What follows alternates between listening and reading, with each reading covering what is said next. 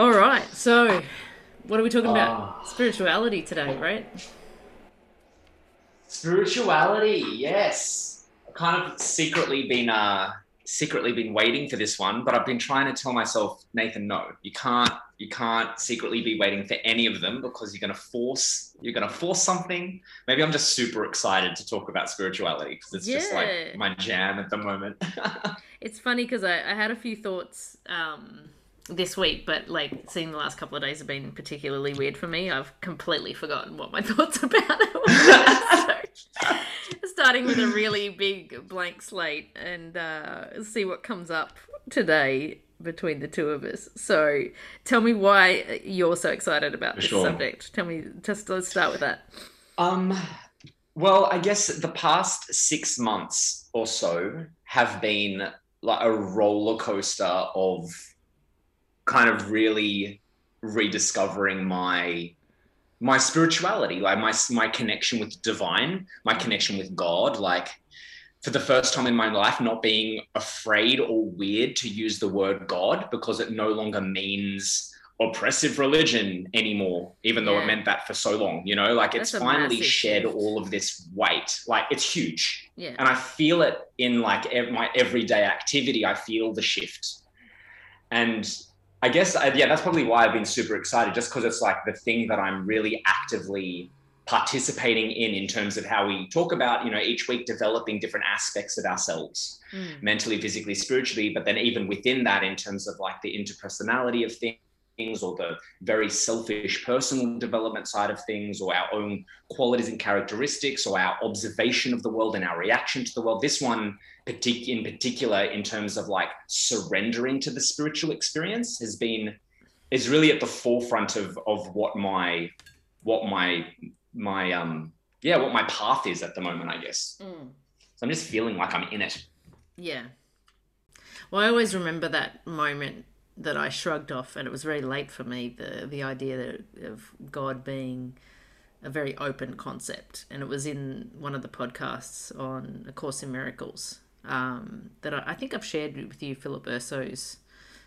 Sort of, Mm. maybe you've listened to some, maybe you haven't, but one of them particularly was, it really just the way he talked about it was like, oh, the word God, you have this whole attachment to it, and especially when you've grown up in a religious environment like I was, as you were as well, there comes this whole connotation with it that you've had to throw off, and and when you throw that off, when you throw religion off in a way to find your own freedom or find your own path, so you generally, every time you hear that word, it has connotations to it. And when they sort of brought that up in the podcast about my own shit with it, it suddenly was a really breakthrough moment for me. And I was like, I don't have to have that feeling about that word. I don't have to be so.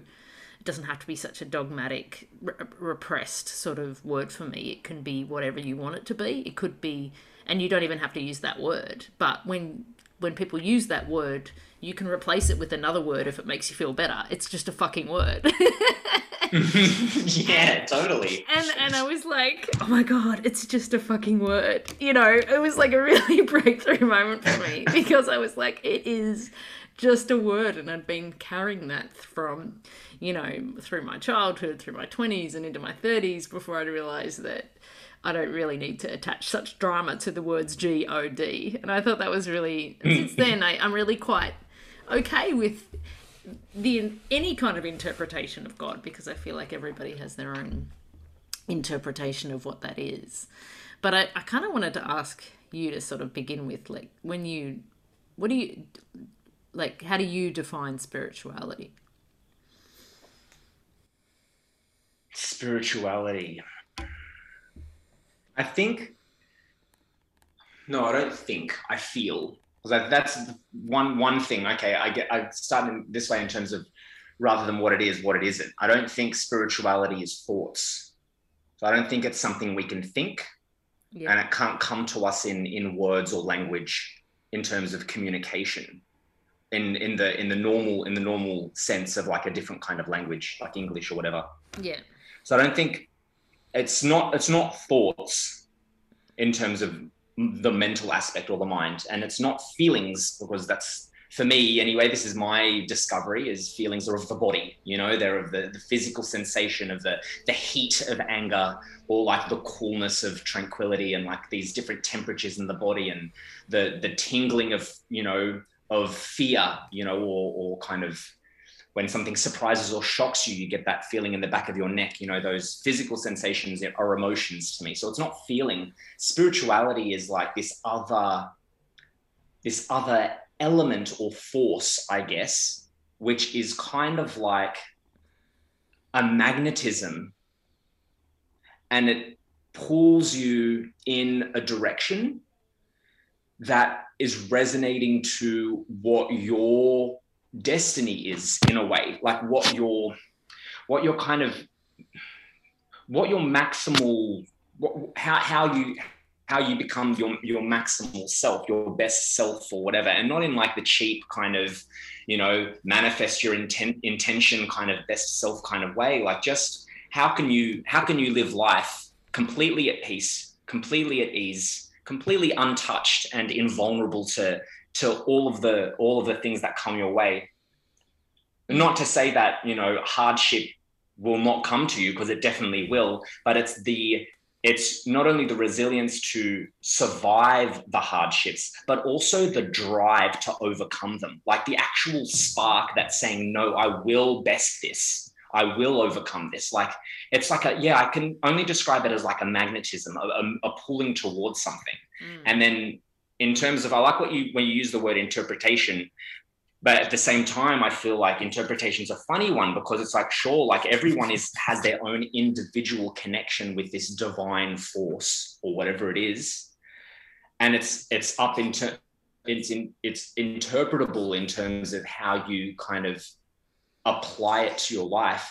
But in one way, I'm starting to feel that spirituality is something that's actually a great unifier. It's very objective. It's not actually, there's something beyond the subjective interpretation of spirituality that's common amongst all of us human beings, because we all have a sixth sense for this divine magnetism. You know, you feel it in the joy when you see like like when a family member has a baby and you meet that baby and you feel so connected to this little thing.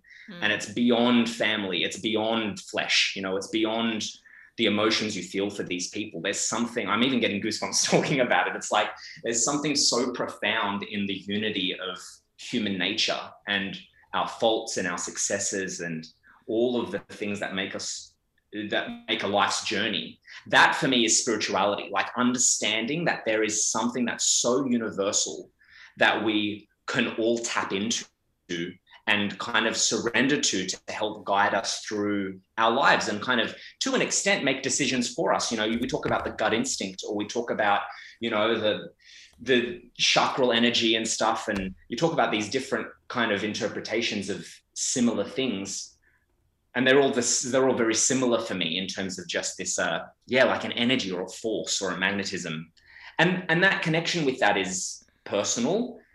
It's universal in a way. And it's also, it expresses itself through a religious practice potentially. So for me, religion, which would be an extension of spirituality, is just like how we feel that spirituality is real by going to a place every Sunday, a place of worship. Because for us, that represents that's a real interpretation of a feeling, a sensation. Sure. And so it's not defined by the place, but the place is just an expression of it or something. And that would be the next extension. But I think that's all for now that I'll say, because it's a lot at once. That is. I'm still reeling from it all. I think interpretation is interpretation is the wrong word. I think more of it's a manifestation. People look at the same thing from different points of view, for me, I think. So it's all the one thing. And if you go back, there's this wonderful book on the history of religion, and it talks about how religion evolved around the world. It's been a very long time since I've read it. I need to read it again. But it talks about how, you know, they all stem from the same thing, you know, our relationship with the stars and the moons and the seasons and the sun and the planets and all of that sort of stuff. And we've found meaning in that. And it has been bred and fed in different manifestations in different communities across the globe, yet we're always talking about this other being or this other thing, whether it be God or our connectivity or our universality, that sort of thing. I think for me, from spirituality is something that's really, it's about being in alignment with your spirit, right? But what is that? That's something that is your own journey. And in that, I don't think there's a wonderful thing is like you're never actually going to know, because you don't really know the universal truths of the world, right? Maybe we will when we die, but like not on this earth and not in this planet. And so a spiritual path or a spiritual journey is the exploration of that throughout your life, and how that manifests. And it's kind of, it could drive people crazy that I don't know. I don't like to, I'll reverse back in 2008, I was working on the creation of House of Dancing Water, and I was in Belgium, and I didn't have a lot of friends. I didn't know many people, and I was working really hard and stuff. So on the weekends, I spent a lot of time studying different religions and reading a lot about different, aspects of spirituality. And I just dug really deep about what that was. Yeah. And I really found that, like, I'm just not ever going to know. And also that it was okay for me not to know. Or I think I went down the path of going, like, let me decide what religion's for me. Like, it was kind of that kind of exploration, it's like what resonates with me mostly.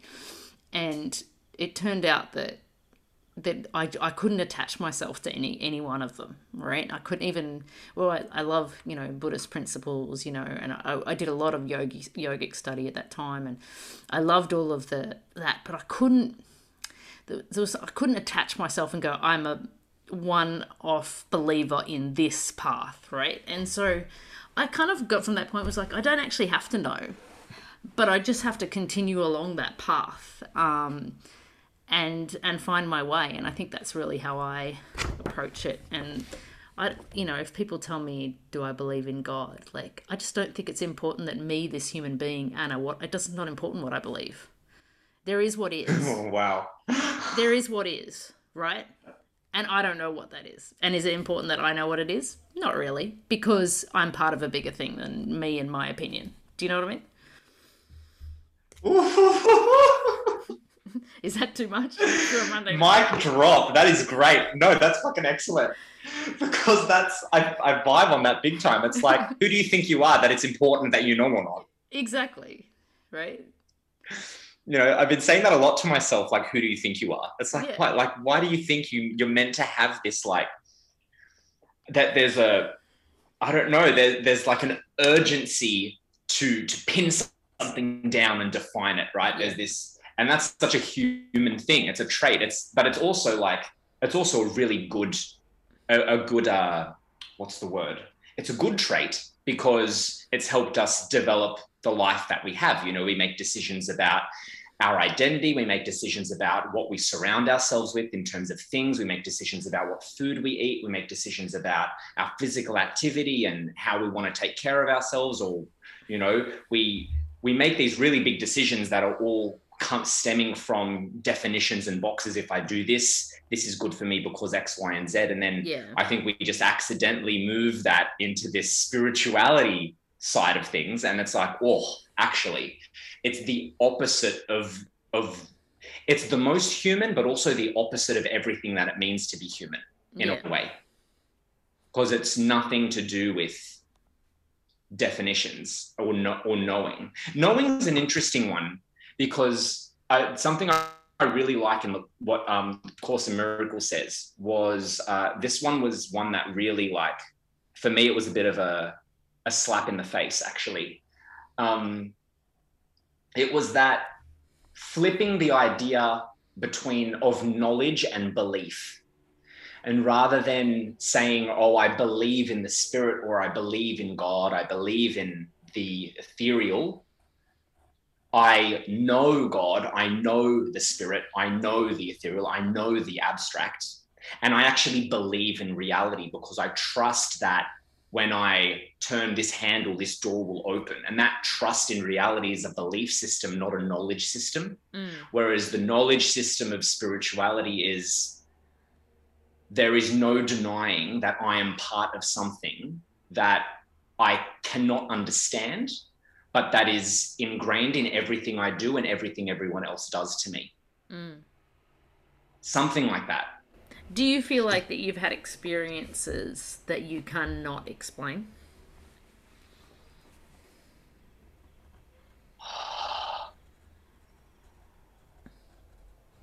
Cannot explain. I mean, there's a couple of spooky stories from my teenagehood of when my grandmother passed. Yeah. And there were a couple of things that happened around that death in terms of some strange things happening in the night involving, candles or a curtain rustling, like stuff like that. And it's such a distant memory as well, but that would be the only thing that I can think of where there's been some kind of like event or happening that's just been kind of like, that's a bit spooky, the little dog came out at just a certain time and stood in such a certain place and stared at a certain point in the room, and then the curtain moved, and then my grandfather woke up and then he said, your grandmother's here, and then he went back to bed. Like weird stuff like that. Like really, that was a weird time. Yeah. But that's the only thing that I can think of in terms of that. But outside of that, I think that like when I think about my life and the experiences I've had, for some reason, I just have this feeling that like,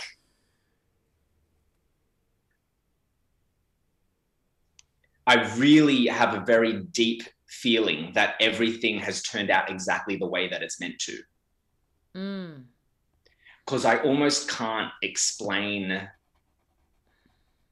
I can connect the dots as to like, me being here is a series of dots that started when I was like 16, say, and I can map out the exact people that were involved in bringing me to this very moment. Because as well, like it's a collaboration, right? You do share your intentions and you share your visions and your dreams, but collaborations are what get you here. It's working with people trusting you trusting them, and together you cultivate independent lives that are intertwined, I guess.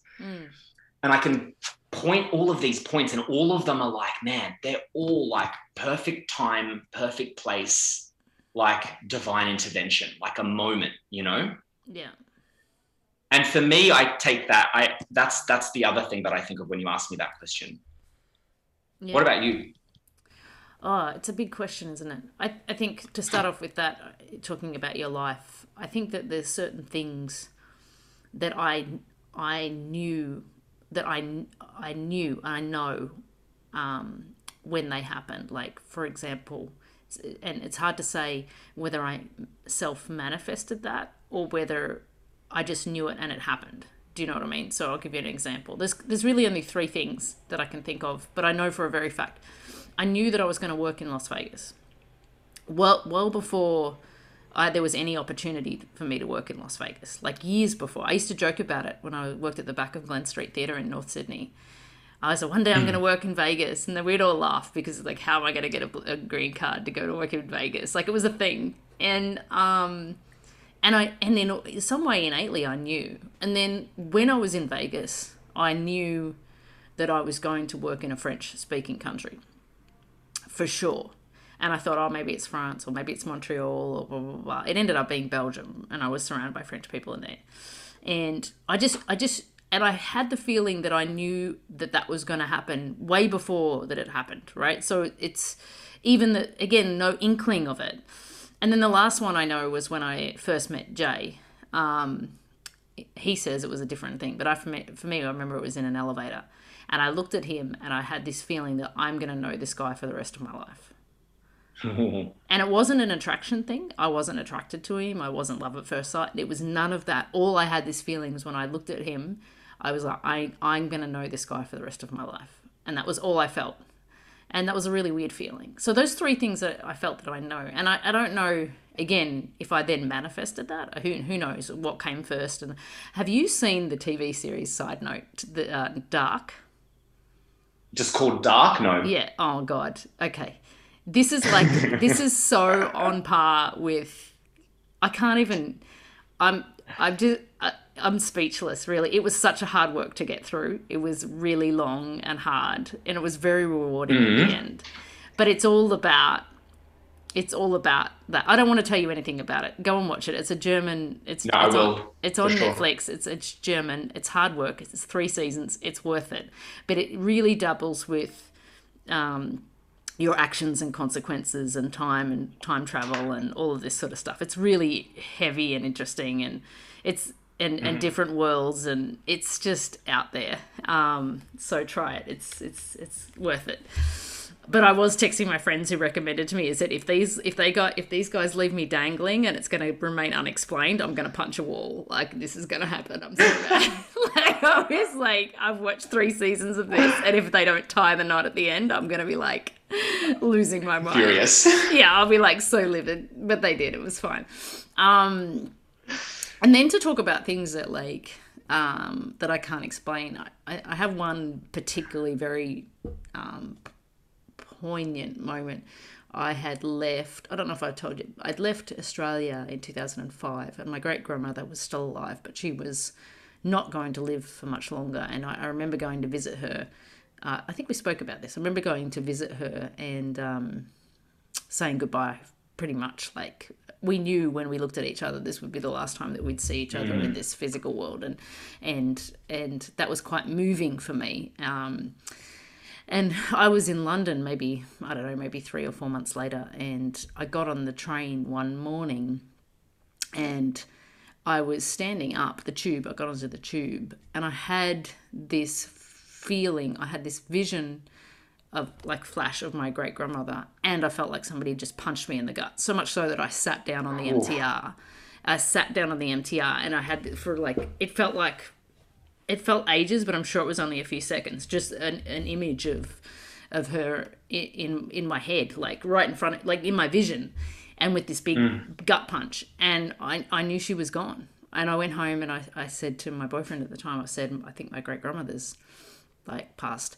And that night my mum called me to tell me that she had. And I was like, wow, I felt that. I like literally felt that. I was on the other side of the world and I knew that. And I can't explain that. Like, it's just one thing that happened. And you know, I don't sit there and overanalyze it or try and work it out or try and do it again. It's just something that happened, and I know it happened. And I think if you're open to that and people really work actively to be in that space more often than perhaps I do, I think you can be quite receptive to those things. But I am a person that operates on instinct personally.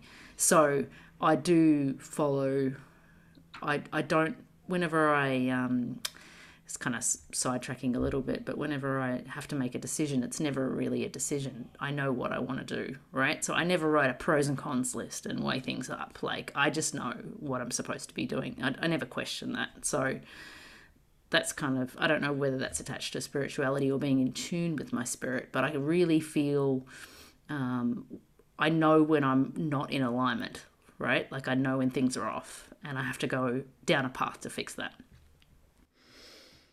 For sure. You feel when the borders have kind of like overlapped a little bit and you're not like neatly in that seat anymore. You're a bit like, disrupted, and like not in the positive sense when we talk about great example, right? Yeah. And it's different to like the disruption or agitation that we've referred to in terms of to shake things up, to kind of make something new or kind of inspire a new kind of growth or direction or inspiration. It's a different one. There's like an unsettled, like an unsettled feeling. And I wrote this poem a few months ago, and I don't have it in front of me to read, but the gist of the inspiration of it, I think, was more relevant than the content. But it was called The Spirit Sleep. And I just had this idea of like,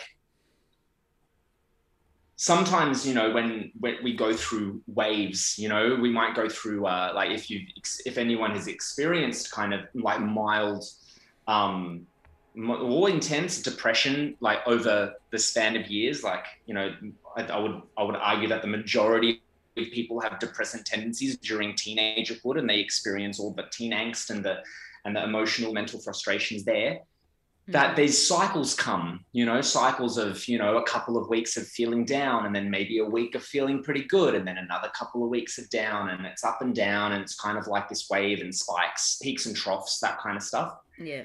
I was wondering in my mind, I was like, I wonder if the spirit has its own kind of sine wave of ducking in and out of our lives, or at least that our lives are configured in such a way that we become open to resonating at the same frequency as the spirit. Like it comes, it's like, and then all of a sudden it's like it's almost like it's always there, but all of a sudden we're able to be superimposed where the two realities can kind of, you know, the two puzzle pieces are the same shape, and all of a sudden snap, you're in it, and you're feeling this flow, this magic, where it's just like, everything is, I always thought that that would be a kind of thing like, wow, I feel really in control of my life, where actually it's not that, because when I'm in control of my life, in terms of I'm got my routines are pretty good. I'm negotiating well with my routines and my discipline. I'm making time for me. I'm negotiating time with work, not overworking, but also not slacking off, like, you know, giving the 105%, not the 110, whatever, like cruising, but also being productive and feeling good. That actually is not the source of the joy of living. That actually puts me in a position to be open to receive the joy, which is always there. Yeah. It doesn't come from me. It's like given to me in a way. Yes. And I think like it's the receptivity, similar to how you described the experience that you had on the train, it's this receptivity, I think, that, yeah. And also, as you said, like we can like dig all around it to try and find an explanation or find a reason, but it's less about that, and it's more about trying to, I guess, maybe describe the experience as best as we can for the purposes of sharing, right? Because I can tell you how I experienced the spirit, and some of that stuff might resonate, some of that stuff might inspire, some of that stuff might help, but it's not necessarily going to be the thing that's like, here you go, this is what you have to do and how to do it. Yeah, how we talk about the self-help books or the like some speakers and stuff like that, where it's like, it's not a one size fits all for sure. Yeah. But that it's just, I guess,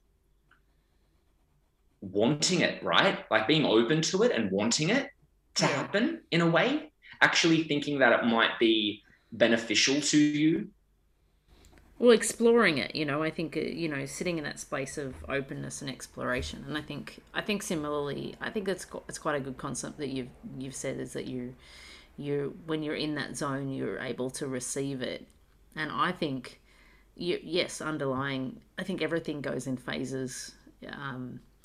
So many things that is cyclical, right? And like life and seasons and suns and moons, everything in your own personal life is cyclical. So there's things that come and go. And I watch that in, you know, you even say it with my children, oh, it's a phase, you know, they're going through this phase where this is their obsession, or this is their thing right now, and this phase might be short or it might be long, and things can be, and you can't always be on this amazing even keel of wonderful enlightenment, right? And I feel like, for me, say something like this week that's been particularly tough for me is like, okay, you're off the track, right? So you've got to get yourself back on the track, and it's kind of like when you're not on the track, it's kind of a nudge to get back into the zone of, okay, what's feeding you and what's inspiring you and what's motivating you to live the life that you do, and that's the kind of, I think it's just a similar way of looking at what you're saying, is just being open to receive it. And if I've closed too many doors because of certain stresses or obligations, or I'm focusing on the wrong things, it's like, okay, whoa, back. Where do I need to pay attention to put myself back on the right track? So I guess that's just how I approach it. Nice. I like that. It's interesting, eh? Like when we might be doing all of the same things that we're always doing that produce, well, what we think produces I guess the good feelings, or the feeling that we're, in control of things, or that things are going well, things are smooth, things are functioning, things are productive, moving forward, progress, growth, all the things. And then it's like, you just wake up one day and it's like, oh man, I don't feel any of that. Yeah. But it's like, nothing is different. Exactly. So And to me, yeah. It's the end of the cycle, right? So it's like, okay, that cycle worked for you for that period of time. That year of COVID where you sat at your desk and did all that work, that worked. Now it's not working. So go figure your shit out. Yeah. Spice it up. Yeah. And that's the thing, because that most of the time anything truly creative comes from that, which the word we love, that agitation, right? So you're like, okay, what am I not seeing? What should I be doing? And again, when you can look at it in that way, it opens up a lot of opportunity if you can get out of your funk, right? Like, and that's where I think the foundation of the work that I've done in my life, I can see how I can see how people can spiral into a really bad place, because I think, like you said, everybody has depressive tendencies, and I too have the ability to go down a cycle, but I have all of these things that I utilize to remedy that, right? And so once I see myself go off the track, I'm like, okay, well, let's start putting these things back into practice so I can find my new path, whatever that be. And once you're out of that, maybe the funk, you actually see some beautiful opportunities. But again, I'm kind of wired to be optimistic, like you are. So, but I can see how easily that could go down the wrong track for another person, and that fascinates me, because I wonder if people do explore and read and discover and even talk about spirituality like we are, if they're constantly breaking that down, would they also have the ability to navigate themselves out of that, or is that going to send them crazy no matter what? You know what I mean? For sure. There's that other layer of like, you wanting the change, or you wanting to explore something, but actually being ready to receive the information. Like, I remember when I kind of threw off religion when I was around 15, 16. I'd just done Lent for 40 days and I was so proud of myself, because I was like vegan for 40 days, nothing from an animal. So happy about it. And my family was really proud of me because, I did it for Jesus. And but my aunt bought me a Bible at the end of it to be like, here's a little Bible for you as a congratulations. And I was so stoked, because I'd never been bought a Bible before. I always just had a Bible in scripture when we did Greek Orthodox scripture, like at school or whatever. Or we had, I think my mom had one, maybe she had a pocket book, which was like a summary of quotes rather than an actual full Bible or something. Is that even a thing?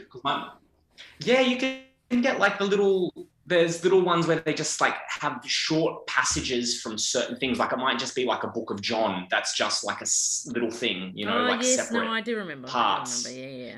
Right, you have like separate things. I say book of John, but I don't think book of John is very Greek. Like, there wouldn't have been not a very Greek name. But I don't know what the same would be. But anyway, so I got this Bible and I was like, oh great, I'll read it, And so I'm reading it, and I'm like, oh yeah, I remember all these stories from scripture, and I'm reading it through, and it's complicated, and the language is, interesting, and its parts are really vague. Other parts are like really, really specific, like ritual wise, and it's just a book of stories. And I kind of thought to myself, wow, this is not, well, the first thing I think I thought was, this is not something to be afraid of, because my religious practice when I was a child was all based around fear of doing something wrong, right? Because I remember this story that that's like the Catholic. Oh Yes. Don't even start.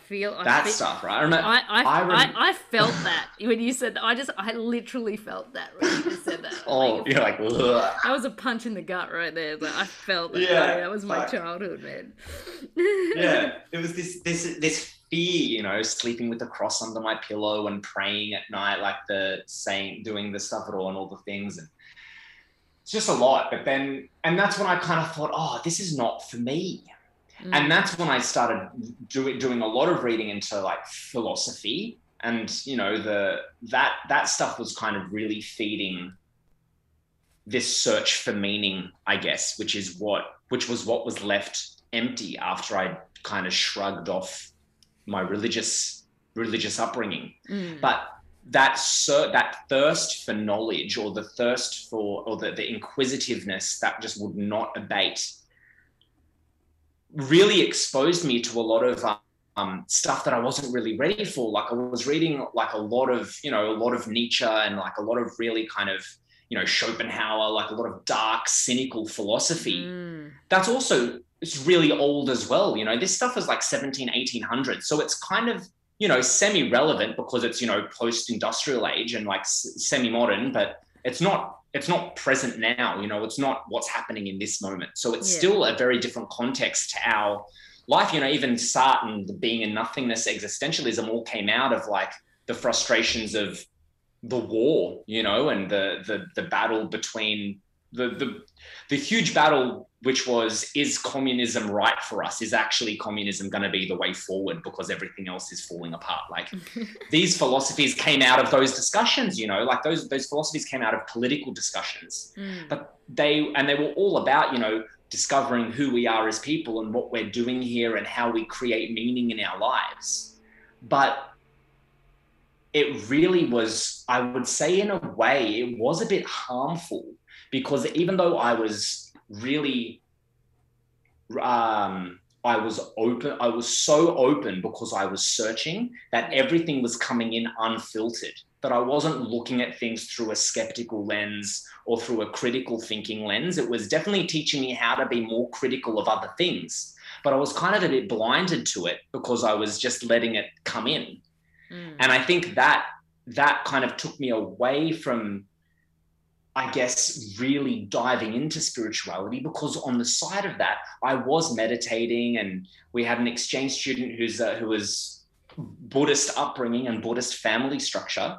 And so her and I would have tons of conversations about Buddhist practice and philosophy and all this kind of stuff. So it was happening in the background, but it wasn't in the forefront of my attention. My attention was more on the kind of really cold philosophical side of trying to understand what the human being is. And it wasn't until much, much later that kind of started to change again, because I thought as well, like it wasn't very cool to be openly spiritual. Like I thought I would be a bit rejected by my friends if I was too open about really believing in this like river of light that's flowing through all of us, which is so hippie, like it's so intense, but really like I so feel it. Yeah. And I'm finally confident enough to be able to be like, you know what, actually, no, I'm 100% a spiritual being, like beyond anything, like 100%. But I was really, intimidated by what it meant before, because I did think it would be like uncool, or like, you know, all of my friends were atheists. So it was kind of like not really very, very critical of spiritual practice and stuff. So I wasn't really in an environment where it could really cultivate. Or maybe I'm also saying that to myself because maybe I was just the one that was afraid, and I was the one who didn't think it was cool. You know, maybe it was me. Yeah. Yeah.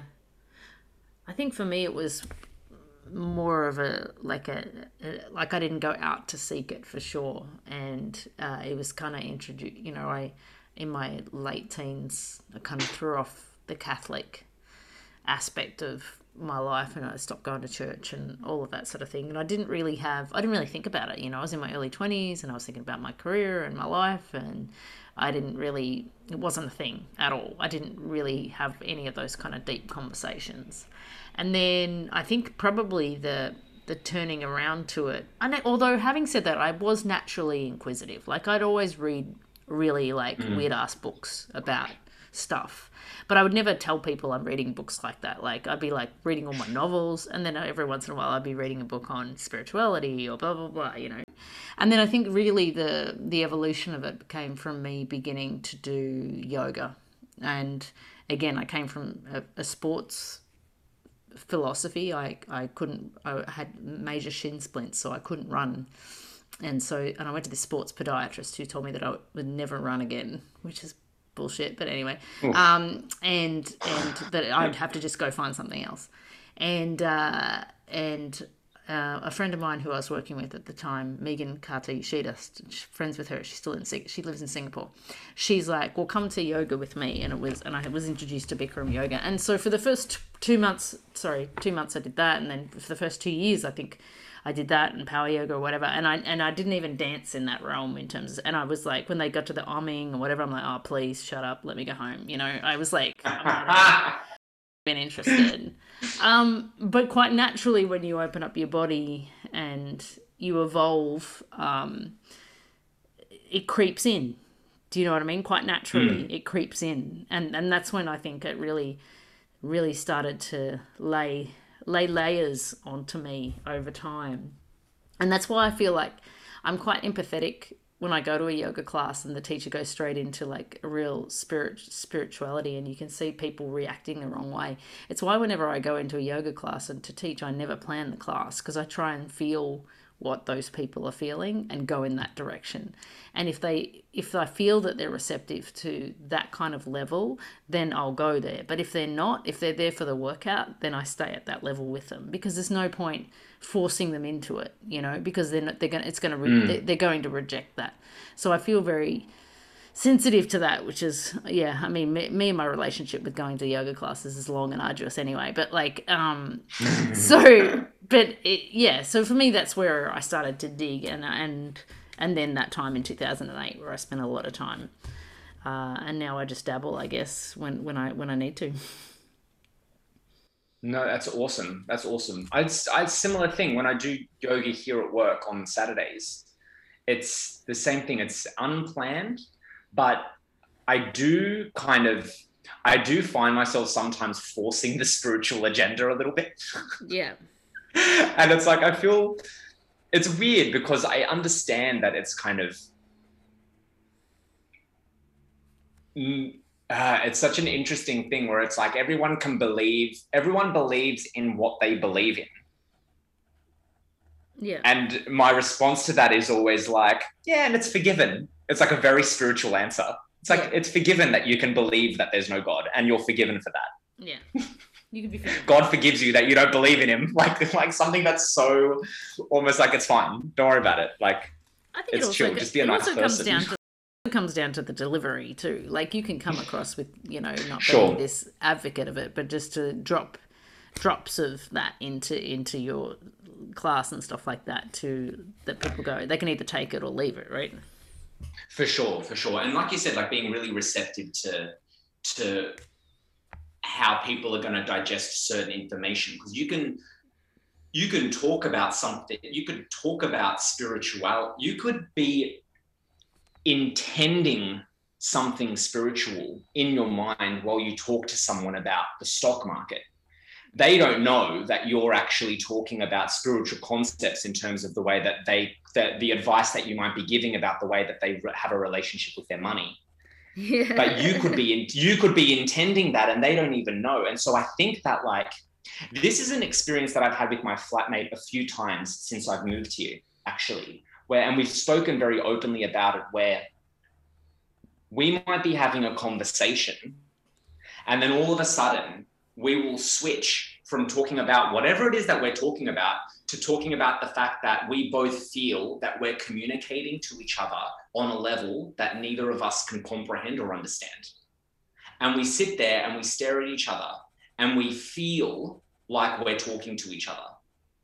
Mm-hmm. That we understand each other on a level that, and I've not had this experience with people in a regular way like I do with Alex at the moment. And I think Alex was a massive, for both of us, we've talked about this, about me moving here and us living together has been a trigger for both of us, because we both needed each other at this exact moment for whatever reason. Yes, I was just saying that you can communicate on a level to someone that's not verbal, obviously you have verbal, you have body language, and then I think there's a spiritual language as well, which is kind of intention, right? But not intention in the way that it's like, what's your intention for this thing, or what's our intention with this podcast or whatever. And it's kind of like, well, no, it's not about my intention as in me, as in Nathan. It's about what's the intention of the spirit. What is the purpose of this meeting?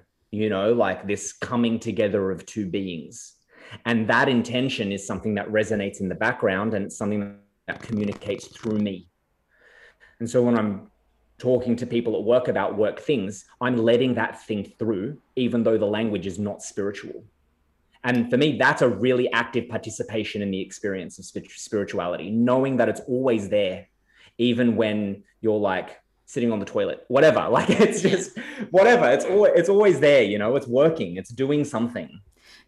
I totally get that. And I think that there are certain people that sit on the same, say, frequency as you, right? And there's such a resonance with that person that you feel such a connection with them because of whatever that frequency is. And I'm not to say that like the frequency is probably the wrong word, because I don't think everybody's on the same sort of velocity or pace, right? Like it doesn't need to be somebody who is like you at all or live at the same pace, but there's something that which is what I find quite funny, because I might connect with I think like you and I live at you're a far more, when I foresee far more sort of more chill than how I usually am, yet somewhere in that frequency between you and me there's a connection that locks, right? And that there's something there that's been, that you probably wouldn't say it's not even a friendship, because we had that even when we were working together, or it's beyond that. It's just something that's like, I get you and you get me, and that person then is in a wonderful place, is able to move you forward. And I think the weirdest thing is for me is like, and I said this to a friend, I said it to Rex this week, there's certain people here in Hong Kong, yeah, they're fun to hang out with, but I don't have any resonance with them. And so therefore my time with them feels almost futile, right? And I feel like I'm only now actively seeking out the people that I feel that resonance with for my own peace. I think in this kind of situation, say my own mental state or mental health right now, I need to be in the presence of people that are like that, because they will help me get back onto my tracks, right? Those people will help me get back into the rhythm that I need to. And when I am full, then I can go and spend time with other people and be social and people that I less like. But if I'm depleted, I need those people I can lock with to fill me up. And I find that quite fascinating, because I feel like there's some people I just love to see. Like, I just love to see them. I love that they're in my life, and I love when I hear from them, and and it's funny when some of them are like, oh, I don't want to be a bother. I'm like, you can't understand. You would never be a bother to me. You would never be a bother to me. I would move heaven and earth for you. I'd give you my house to live in if you needed it for a few months. Like, if you don't understand, like sometimes I feel like maybe I don't understand, I don't tell them that enough, or I'm not expressive enough. If they feel like they come out with something that like is kind of foreign to me, it's like, but you don't understand what you mean to me. Do you know what I mean? Maybe I'm not expressive enough. Sometimes it's kind of interesting. Wow. What are your thoughts on that in terms of friendships? Yeah. Well, that thing you're saying about like when we need, I have two things that really popped in. Was where, but like almost I feel there's this sense of like where we're people of utility, where we utilize the resources that we have.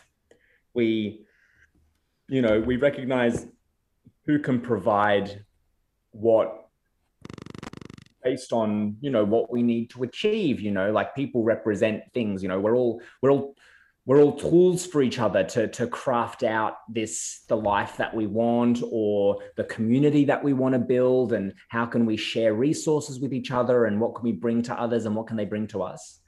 And that's a very like tactile expression of human beings. Like they represent the things that they bring, you know, the hunter-gatherer forager vibe, you know, they bring those things to the table. And then there's the mental aspect. They bring their ideas, they bring their demeanor, like those kinds of things. But then we don't really stop to think too much about what does someone bring to me spiritually, because it might be that if you're not open for them to come at that time, then you're not going to see the gifts that they have at the table for you, because it's like receiving is this like other side of giving. But for me, I came to this thing where once I kind of realized that there's no difference between giving and receiving. It's this exchange is exchange, and it's not from someone and to someone else. It's just an experience in a moment of giving and receiving at the same time. They're the same thing. It's a moment of exchange. Then all of a sudden I started seeing everything differently. I stopped thinking of people draining my energy, because all of a sudden I was like, it's impossible. They actually can't drain my energy, because the energy is always there. And it's always there, and it's being shared, and it's in abundance. And it's kind of like, but then it was like, oh, but then how come sometimes I'm tired of people? And I think, well, you know, if I'm tired in the presence of someone, or someone's exhausting, or I'm like mustering something, it's like, oh, it's just because I'm not comfortable being who I am in this moment. Because I might be in a very neutral mood and someone is super high energy. And so I'll lift my smile and my body language to kind of mirror theirs, to like contribute to the energy. And then that's really exhausting, because that's actually not where I'm vibing at the moment. I'm actually a little lower down, and I'm kind of at like a nice ebbing, peaceful, chill vibe, rather than like an energetic vibe. And I feel like the exhaustion, when I think that the exhaustion comes from other people kind of taking energy away from me. And it's like, no, it's actually me burning my reserves to be something other than what I actually need to be right now. Yeah. Very personal. I totally agree. I think it's actually, you've kind of nailed it. It's really you putting in the effort to hang out with that frequency that they're putting off, right? And if you're not up for that, then you're not going to enjoy it, right? So, and I think that's really about coming to the table when you're full, right? Like when you're ready. And I think that if you can't come to the table and be in that moment, be in that full, then maybe you've got to put yourself in another situation for a while, right? Until you're there. So yeah, I don't think it's necessarily about that person. However, I do think what you're talking about is very different to the being on the same frequency with people that are very special to you in your life, right? Like I feel like there's people that really lock in terms of synchronicity with you, and and it wouldn't be a burden if they were around all the time, right? So there's one where there's no energy output that you need to give when you're in their presence. Does that make sense? It does make sense. And it's something that's actually very new for me, to be honest, because I was kind of like very much like that before I kind of started, say, touring, for example, and really living on my own a lot. And then I think I indulged too much in that kind of personal freedom to the point where, like, for example, when Peter visited me in Spain and we lived together for a few months, you'd think, oh, great, you know, partners come to live on tour. This is going to be a great time. It was really tough. It was really hard. And I felt really kind of like, why am I not fucking vibing with this? And we spoke about it very openly to each other, being like, what's going on right now? Like, because we are not enjoying, there's something that's really rough here, like where our rough edges are like the sandpaper on sandpaper, right? It's not flowing. There's the channel's not open for some reason. Yeah. And that was interesting, because it was like, this is someone that you know, you love and you trust and you're really open with, and someone you show all sides of yourself to. And then there's a friction there. And it's like, whoa, why is there friction in this space? Because this is the space where it's meant to be frictionless. But it's like, surprise, there's probably stuff that there's stuff that you still need to work on probably in this place, because there's all these external factors that are contributing to it not being, to the doors not being fully open. But now, very, very, very recently, after Diego's visit, actually, I've come to a very different place in terms of how I share my time and energy, because I realized that when I was completely alone, all of my activity and behavior was at my own whim. So I maybe had become accidentally too indulgent in all of my time being free. Your own independence. And as soon as that time was compromised by, okay, we want to do this social event, which involves me being at a place at 10 o'clock. It's like, oh, I don't know if I want to commit to that. How am I going to feel when I wake up? Maybe I won't want to do it when I wake up. And this question started coming in where I stopped planning events, because it was like, oh no, I want to see how I feel on the day. I was almost like scared to kind of force myself to compromise, because it was feeling like it was creating too much agitation. It was too uncomfortable. It was like, sometimes I would feel like, when a baby's crying and it's got like half a sock is off its foot and its t-shirt is in its armpit and it's like pants are halfway down the nappy. And it's like, of course it's crying. Look how uncomfortable it looks. It's like fighting in the seatbelt, like it's freaking out. That's how I would feel, but socially, because I'd be like, I'm not vibing with this. But then on that level, it was like, well, you have to reconfigure, for me anyway, I was like, you have to reconfigure your day so that you are ready for those things. And it's not like manipulating your kind of, no, what am I trying to say? It's like, it wasn't necessarily, maybe I would say to myself, well, if I have to try hard to be in a good mood, maybe I actually don't want to be around these people. Yeah. And I was giving too much credence, I think too much kind of importance to the self, like the self with the little s, like the ego. I was giving too much on let the ego drive if the ego doesn't want to do it, then we're not going to do it. That's it. I don't feel like it, so I don't feel like it. Don't question me, kind of thing. But it's like, no, that's not how it actually goes when you're in the zone, when you're feeling the flow with the people that you want around you, that are around you, and it's a collaboration. It's not a drain. It's a very different experience. But I had to rediscover that in the past few months, because I didn't realize how lost in myself I was when, at the same time, and I've been just as a aside before I throw it back into your court, it was like I recently started hearing stuff about like faux spirituality, where it's like, this kind of things when it comes to like manifesting your intention, or like, thinking, it's good to be selfish, like all these kind of one-liners that kind of create a spiritual content, or a spiritual like intonation, when really it's just kind of like even more succumbing to the ego. And I think we mentioned it briefly in our chat earlier today when we talked about generosity. I think it's on the same level as those things, where you think you're actually in the right place, but actually you're not, because you're still in the zone of intellectualization rather than surrendering all those aspects to just letting stuff happen. Yeah. Oh, that's a lot, isn't it? Yeah, sorry, that was like 5 things at once, some unrelated.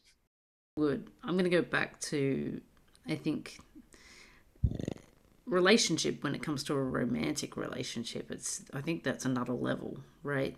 And I think there's another layer of complexity on that, because I think there's a certain level of expectation, although there shouldn't be. They're just complex. It's just a difficult thing. I can't deal with my personal relationship with my husband without taking into consideration our children, our financial ties, our blah blah blah blah, which mean everything and nothing at the same time, right? And so it's a very, in the Philip Urso says in some of his like Course in Miracles podcasts, he says like that's where your work is. Like when you get friction, it is showing you where you need to work and your failings. And I think you kind of realised that there was something going on with whatever you'd manifested while he was away, and then he comes into your life and it was a routine that you hadn't created the space for him in that. And I feel like that, you know, if I've toured a lot or I've travelled a lot and I come back, I remember reading this article by the Arts Wellbeing Collective, which is, they publish articles on my site, and it was talking about how to come home post tour, right? And it gave tips and tools. Yes. I told you about this, no? Yeah. No, I read through it. And one of the things that really resonated with me is like, it was like your family needs to adjust to you being home just as you need to adjust to being home. And it was like, oh, and I hadn't really, because it was always about my return. Do you know what I mean? And it was like, why would I not expect that they've got to be in a period of adjustment? Because they've been without me for so long. So now they've got to adjust. And so coming back into that, after I read that, I was a lot more gentler in my approach. Do you know, like come back and be a little bit, not standoffish, but let them come to me as opposed to, you know, Mum's home, welcome me with hugs, kisses, you know what I mean? Don't come in with that expectation, because there's a sense of foreignness there. And it's such an easy thing to do when you move around or you create a different routine in your life. And you do that quite naturally to make yourself feel comfortable, right? And if that's excluded your loved one, then when that person then enters your space, it's only natural that there's friction. But I feel like the personal relationships on that level are just so, there's so many layers and it's so complex. It's intense. On coming home after a long time, or seeing a partner or family after stints of being away, I always think to myself, and you definitely drove home with that, you reminded me of it, that never forget that there are, like, you feel a sense of relief when you get to step away. Maybe they felt a sense of relief not having you around for a few weeks. I know, right? And it's like, don't think you're this like angel that everyone's been like on a standstill missing you for ages. And it's like, sure, that's partly true, but also like all of the things that you cause, like the little frustration and habits that you have, because we all have our little things, you know, like Peter ties the tea bag around the teacup, which I can't stand because then the tea's too strong and I'm like struggling to get it out of the tea. And it's like those little things. It's like, so I don't have to deal with that when he's not here, sure, but that's like, you know, tiny compared to him not being here, whatever. But it's those things, you know, like that. So it's this whole package. And so I guess the next step from that is when we have this kind of human, functional, practical love, you know, like you said, you can't think about your partner without all of the things that you've created, including the little humans that you've created, as a part of that love, because it's a love that exists in the world, that has physical manifestations. There are things that represent this love now in terms of your home and all those kind, the things that you invested in and whatnot. So where do we kind of find the spiritual love within that? Yeah. And I think like understanding that's why it's so hard. I think that's we're on the same level as them, you know, like we have the same, that thing of like, well, you get a sense of relief when you're away.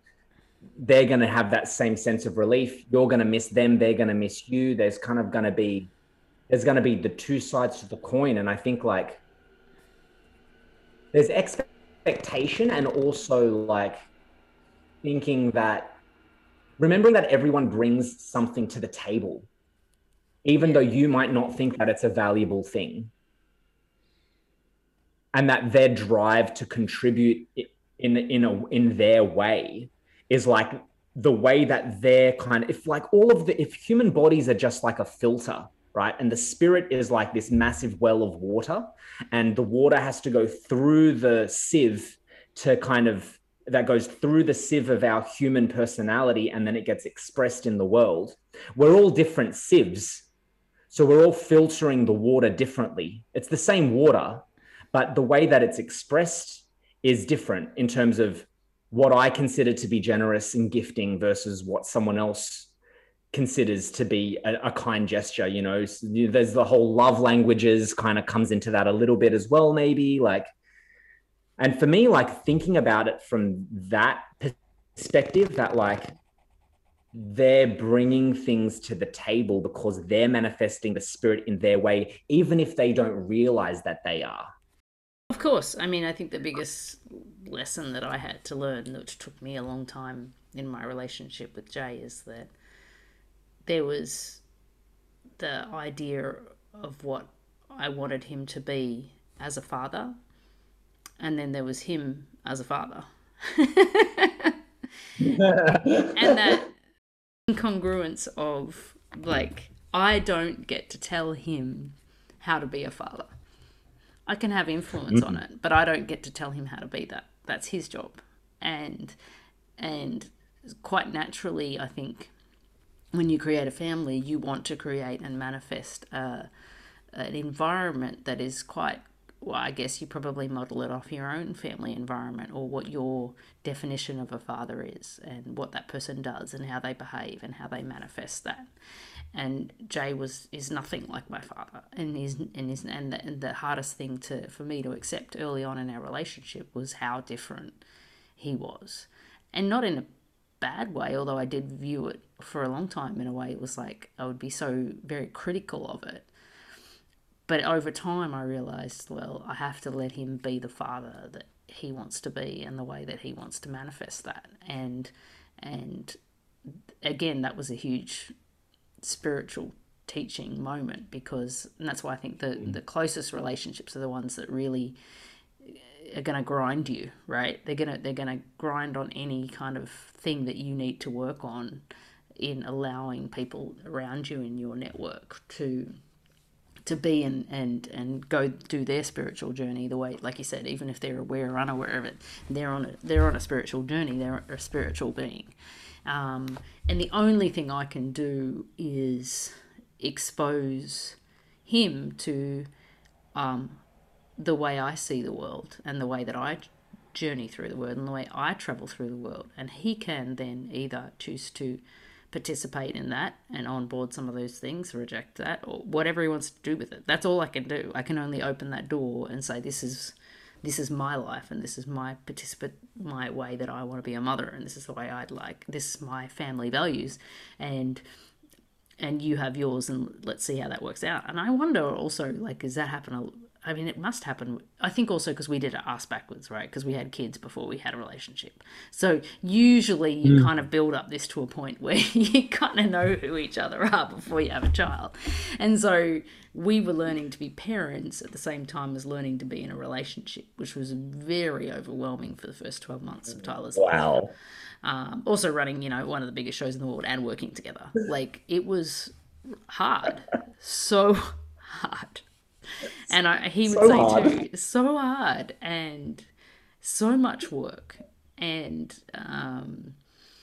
there were days where I didn't know if we'd see out the other end of it, because it's just like so much there. And what a way to fast track your spiritual journey by putting yourself in that kind of situation. Do you know what I mean? Try and make it work. For sure. You can the Express Summer Intensive Course. Yeah, exactly. Love it. I just thought back to when you were talking about house creation and being like, make it harder as a joke. You're like, damn it, God, why'd you take me so literally? I know. Wow. That was like, seriously, though. He's like, here you go, girl. You want that? All right. Oh, you want it harder, eh? Oh, yeah. I totally got it. Amazing. Yeah. Oh, I get, it's funny.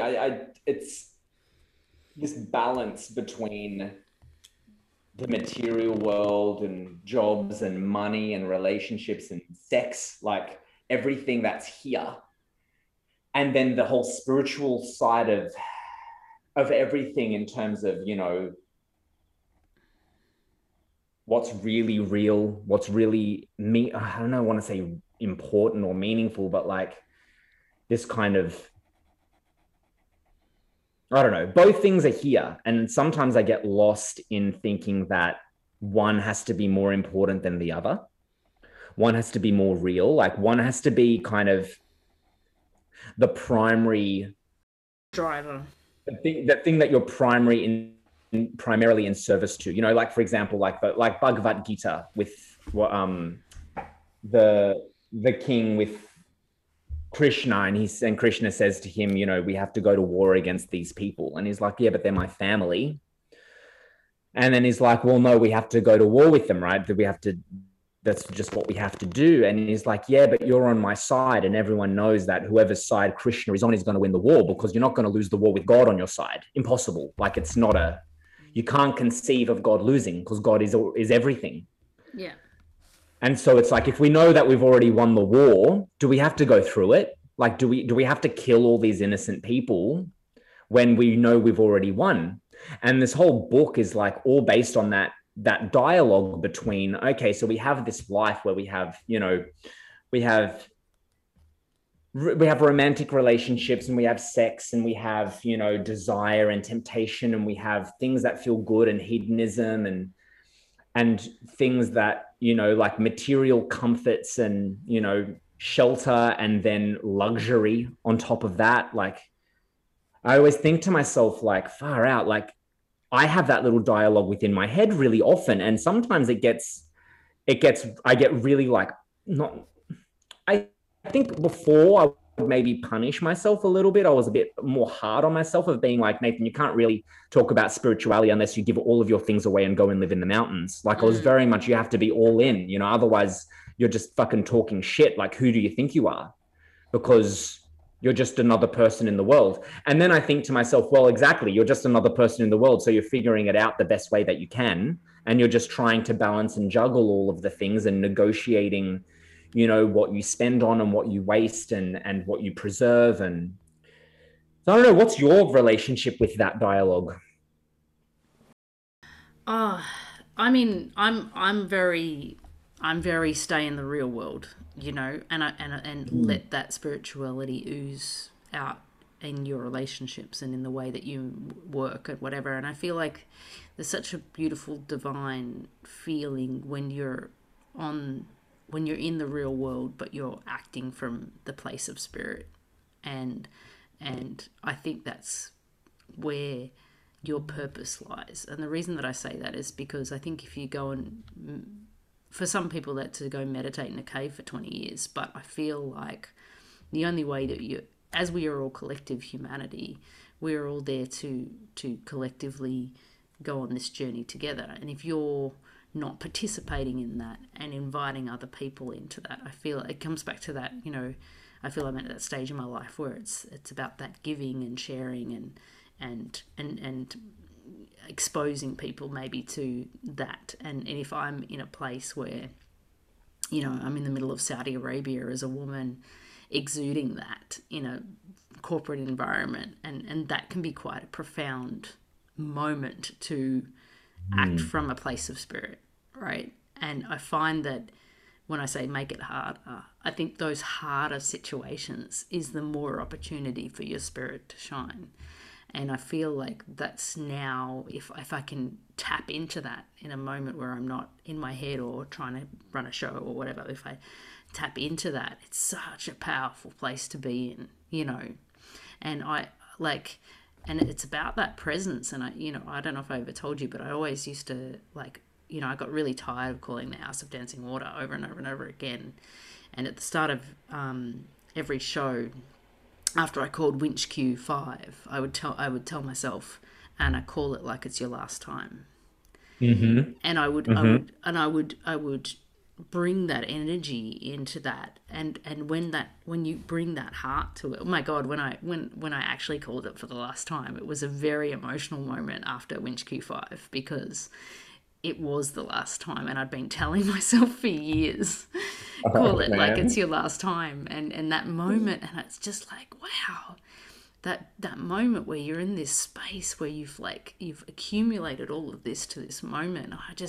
I think those are the moments where you're really living. Do you know what I mean? And I love that feeling of flying in that moment, and I seek those moments, and I think that's how that going and finding those moments in your work or your day or your interactions with people. I feel like the honing of that and the increasing of that is your goal in life. And when I look at my grandmother, who lives in such a place of wonderful gratitude after all of her life, and her life hasn't always been easy or whatever, but it's just like, so I always remember this conversation. I tell you, it's a lovely conversation. It was many years ago. I was at my parents' kitchen table, and my grandmother and grandfather had been out. We'd been out for a day. We'd done something or whatever. And my grandmother's sitting there next to Frank, their husband of they had 71 years of marriage together. And Mari announced, well, Frank had a good day today. Frank goes, did I? She's like, yes, you did. And he goes, well, I must have, mustn't I? It was just this gorgeous conversation between these two old people. It was like, I'm telling you, Frank, you had a good day today. But there's just this place of everything is a moment of beauty. And if you sit in my grandmother's presence, that's what you feel with her, and it's such a beautiful space to be in. And I think that's the goal. I think for me, I have wonderful examples of women in my family that exude that and have exuded that very late in life. And I feel like that's my purpose, to get to that point where I don't have weeks like I've had this week, where I'm cruising into and I'm in that zone as much as possible. Of course, you can't always be in it, but I think that's the craft. The craft of spirituality is to be in that space as much as possible.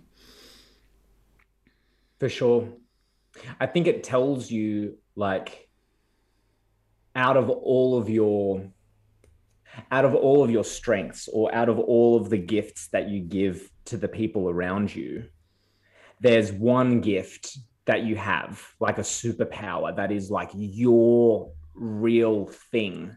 And I think keeping those ears open to the spirit is like you listening to what your real big gift to the world is. Like when you're talking about your grandmother in that story, which I thought was fucking beautiful. Old people are always maximized in one dimension of personality. They are so intense in one direction, whether it be they're always just hugging and kissing everyone, or they're always cracking jokes, or they're always in a grumpy mood or something. They really push, I feel anyway, that they really push out to an extreme in terms of a particular expression. And I think, and I wonder, we're all probably going to end up like that. As we get older, we're all going to become more who on one hand, who we cultivate, but then on the other hand, who we're naturally to become. And I think maybe if people, when they have their ear to the ground and they're listening to that hum of the spirit, and they can vibe on, they really resonate and can be perceptive to how people react and receive them when they're giving that special gift, and they choose to cultivate the thing that they're actually really good at. Yeah.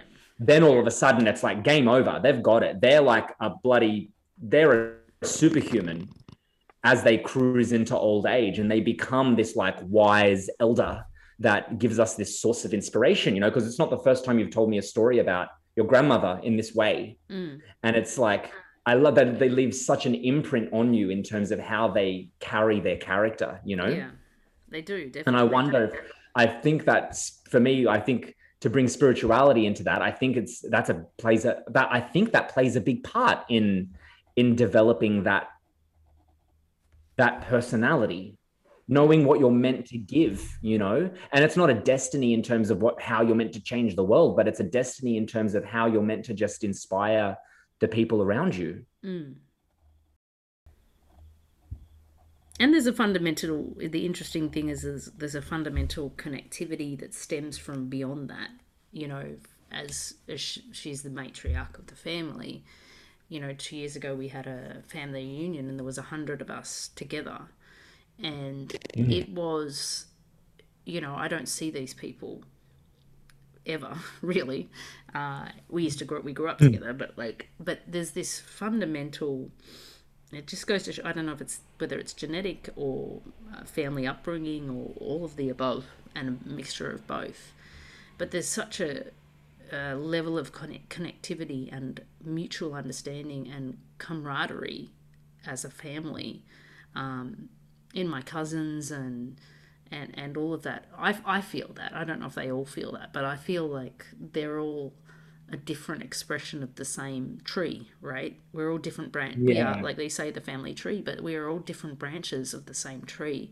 And you feel that, like there's a tangible, it's something so tangible that when I'm around them and I'm in the presence of that, what we enjoy and how we enjoy it and the way we appreciate things and the way that we, you know, the way we might eat meals together and play games out in the, you know, thing, or sit around the campfire and sing songs and do all of this sort of like cheesy stuff. And, but it's this fundamental connection. And I think that's amazing because that's why, you know, my dad's really quite fascinated by family history, but I think that these generations that evolve and mix and turn and it's fascinating to me to see how we all end up living maybe quite similar lives, just different parts of the planet, but with the same values, all stemming from this matriarch. So I feel like the impact of a spiritual journey can be very vast, very, very vast. And to do that, you need to be participatory in it. Like you have to be in that process, and it's slow and it's long and it's drops in the ocean, but it's there, you know.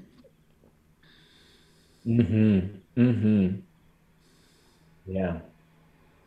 I mean, what about with you? I mean, your family, because you're an only child, right? So this is a really different experience. Do you have cousins? Yeah, I've got cousins. So I'm the only child of my mum and dad. My dad has a daughter with his second marriage. And when my mum remarried, her husband had 2 kids from his previous marriage. Right. I remember at one point I had 8 grandparents. What? And I was like, that's a lot of people, because I had my biological parents, and then I had my step parents and then their parents. Yeah. And it was like, this was when I was like maybe 11 or 12 or something like that. And it was all at once. And I was like, whoa, this is like a huge family. And it's quite overwhelming because like when growing up as well, it was very much like just me and my mum a lot of the time. And especially me and my mum together through all of these changes of family dynamics. And so our relationship, my mum was always very spiritual as well, but she was not a churchgoer and not particularly religious. Like the only religious habit and the only cultural habit she held from her inherited faith, like Greek Orthodox, was sometimes we have these little ceramic chalices that you fill with oil, and you float a candle in the oil, and there's a little pink candle. And you like a pink candlestick, and it's like a wax stick, and you light it. And she would do that every now and again throughout the year, like, and not really talk about why she was doing it. Maybe it was the anniversary of her mother passing, or it was just a stressful time, or that she heard some bad news with the family or with someone she knew, and she would do this little ritual. And I'd use candles to the same effect now, actually. Like I use candles a lot when I want to take a moment to just kind of be like, what's going on? What am I doing here? And as I light these candles, I kind of I pray in a way, you know. But so I think this kind of spirituality that she has, which she only could use the language that she was taught to express it, which was words like God, things like praying.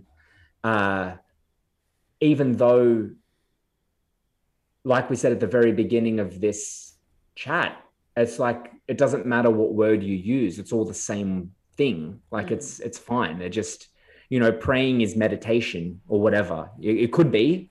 It's the same kind of thing. It's about how you use it. What you're. I use the word asking very loosely, but like what you're asking for, what you're putting out there, what you're looking to receive.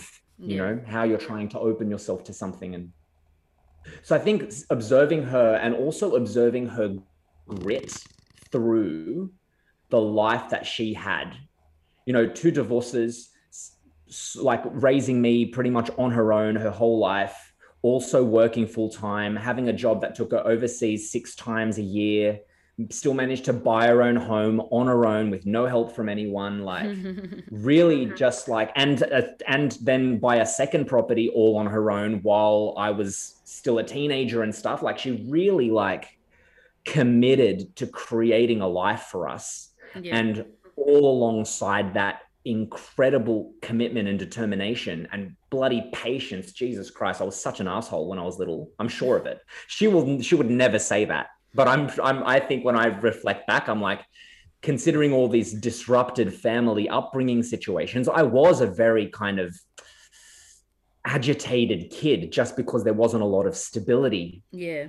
But at the same, except for that one stability, which was my mum being like this really calming thing, and spirituality was always there. But I don't think I saw it when I was younger. But now that I'm older, I think when I think of my mum, I really think about spirituality. I think of her attachment to the spiritual journey, even though we never really spoke about it too much. And I never really realized that it was happening growing up. So it was maybe subconsciously it was working on me. Yeah.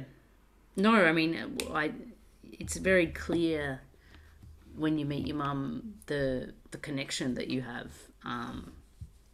which is quite unusual for some people. I don't know if you realize that. Like, you can see that there's a very strong connection, and I've met a lot of people with their mothers, right? Like, there's something there that you have between you that is more visible than others. I don't know how to put my finger on it, but it's quite it's quite beautiful to see that kind of connection. That's kind of like, as a mother, that's the kind of connection you do want with your children, I think, especially your age when I met your mum and whatever, like in your late 20s or whatever. But it's just really interesting to see. So I think it's very, very tangible, and those relationships are so important. Oh God, they're so important, aren't they? They really are.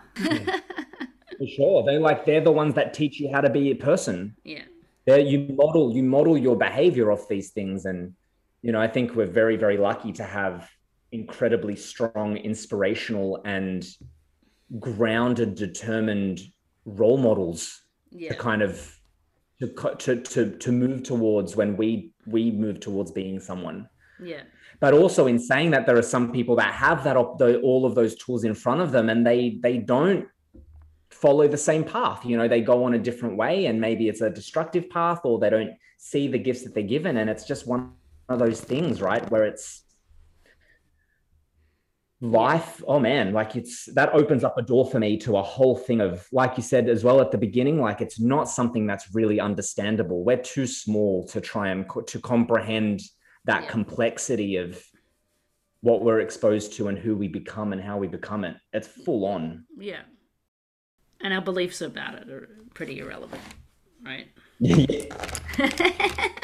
I love that. What does it matter? It doesn't matter. It doesn't matter what I think. So what's next week? Oh, here we go. The thing that I never prepare for, even though I know the question comes every single time.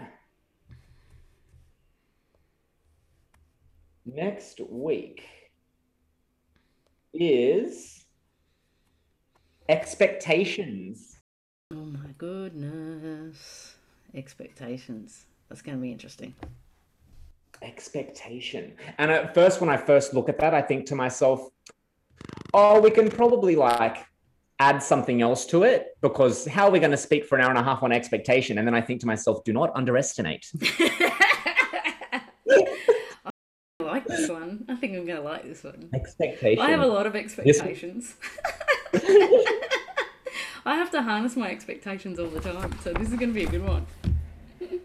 I really want to get over the whole don't expect anything, because then you'll never be disappointed, because I think that you need to have expectations, especially of yourself. I think there's a tough love in expectation. I think that's super valuable that we maybe take for granted when we throw the baby out with the bathwater. There's got to be some fundamental Don't expect. There has to be something good in it. Yeah, There's something that, I don't know. So I think there has to be some fundamental levels of expectations for yourself. I think for sure. All right, next week. Absolutely. All right, looking forward to it. Love it. All right, I'll talk to you soon. Sure, talk soon. Bye. Bye.